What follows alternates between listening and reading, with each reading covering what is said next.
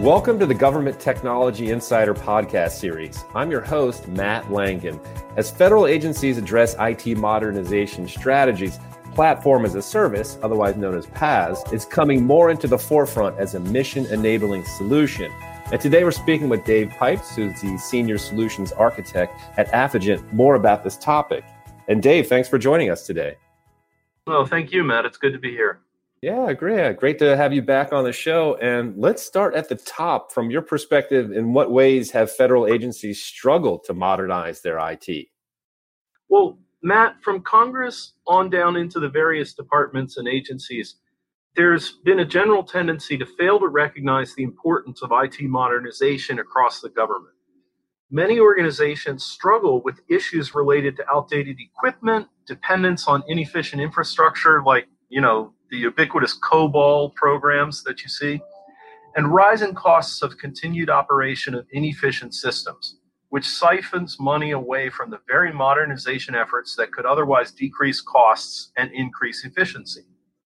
There are also issues in some organizations with leadership resistance to various aspects of IT modernization, from rejecting needed organizational change to a failure to evaluate current systems to see if they're still running well. Change, as usual, faces resistance across many organizations in the federal government, just as is seen elsewhere in the commercial world. That's great. Perfect segue into my next question. So tell us about how PaaS can help with overall IT modernization. Well, Platform as a Service depends on infrastructure as a service, and it allows the development of software as a service components over time. So it benefits IT modernization from both top-down and bottom-up perspectives. For organizations venturing into IaaS, which is often a first-round entry into cloud for federal agencies, they quickly come to realize that they still need a lot of people supporting the IaaS systems, just like in their existing data centers. With PaaS, though, they can streamline middleware development and data flows and even the operation of their IaaS environments. Programmers can set up development teams in the cloud, and administrators can use tools that are also in the cloud to manage their IaaS environments. Both of those reduce capital costs and increase security and flexibility. The programmers can also build the spine of applications that connect via process flow and data pipelines by building them with standard PaaS application deployments on top of IaaS, and then using connectors to build their custom application flows. Now, looking from the other side, for organizations who have SaaS applications or their own homegrown applications that they've put in the cloud, and that require a lot of customization and development around these applications, PaaS provides an affordable, performant, and reliable way to unify their design, dev, test, and integration functions with a standard environment across all their teams. This is an improvement over the old model where each project team picked its own products to use, its own platforms, and so forth, which often isolated teams over time as they adopted different ecosystems and then lobbied for them within the organization. PaaS can accommodate different languages and tools, but unify the platform, security, and other standards across an organization. This can reduce duplication of effort and help break down barriers between teams that otherwise would have competed for resources.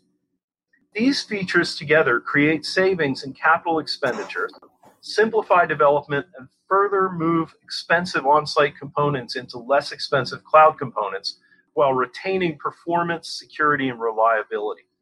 Examples of PaaS components include IT management tools for the enterprise, application integration tools, development software suites, containers and the tools ecosystem around those, content management tools, business process software, any other components that would normally be managed entirely by the customer when they were built on an infrastructure as a service environment.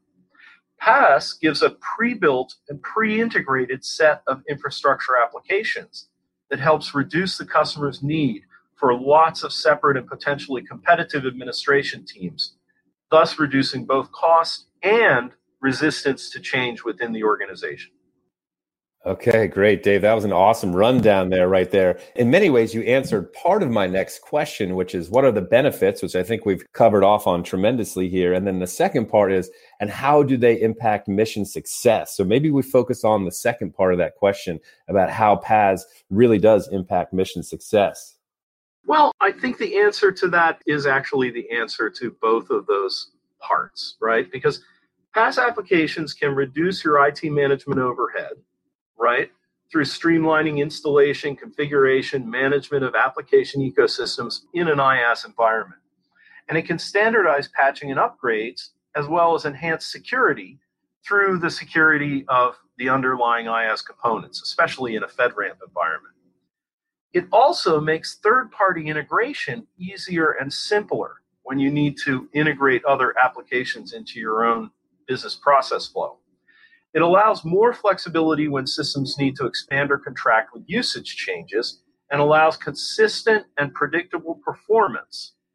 It also includes logging and auditing tools. All of these features together help to reduce the cost of maintaining the IT environment, as well as utilization costs, right? Clouds can help us reduce the cost of utilization over time. PaaS can allow customers to put more technical folks into tasks that involve new capabilities and planning for the future, rather than break fix and working around the limitations of old software and hardware that have resisted modernization, in some cases for decades. So I would build that answer from both of those parts. Yeah, that's great. Thanks, Dave. Appreciate that. And I think you definitely did a great job of that, covering both parts of that question. And for our last question today is really, how does PaaS leverage other IT innovations, including, say, AI? Yeah, to me, this is an interesting question because AI and other IT innovations such as predictive analytics are either built into modern tools and infrastructure like cloud, IaaS, SaaS products, or are run sort of on the side of an enterprise, pulling data from various things, the network, the databases, whatever, and crunching the numbers while the main production and development flows continue. So PaaS tools can see increased automation through advancements like predictive AI and functional analytics that are being built into the tools that live in the PaaS environments. Every time a new capability is added to an IaaS environment or a SaaS application, the related PaaS components built on top of it can make use of that to reduce the maintenance workload of IT. This aids in IT becoming a more active, flexible, and responsive part of an agency's infrastructure, rather than spending most of their time on maintenance and sunk cost procurement planning, as they often do in organizations that have ossified around older technologies and organizational fiefdoms.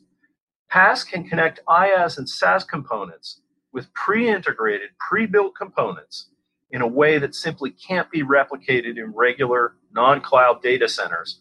And so it can be a very valuable part of any IT modernization plan by building on innovations like AI and predictive analytics that are built into cloud environments. Okay, great. This concludes this episode of the Government Technology Insider podcast series, where we spoke with Dave Paves, who's a senior solutions architect at Affigent, about the role of platform as a service, otherwise known as PaaS, in the overall IT modernization efforts for the federal government. And Dave, thank you so much for your time today. Oh, thank you. It's always a pleasure, Matt.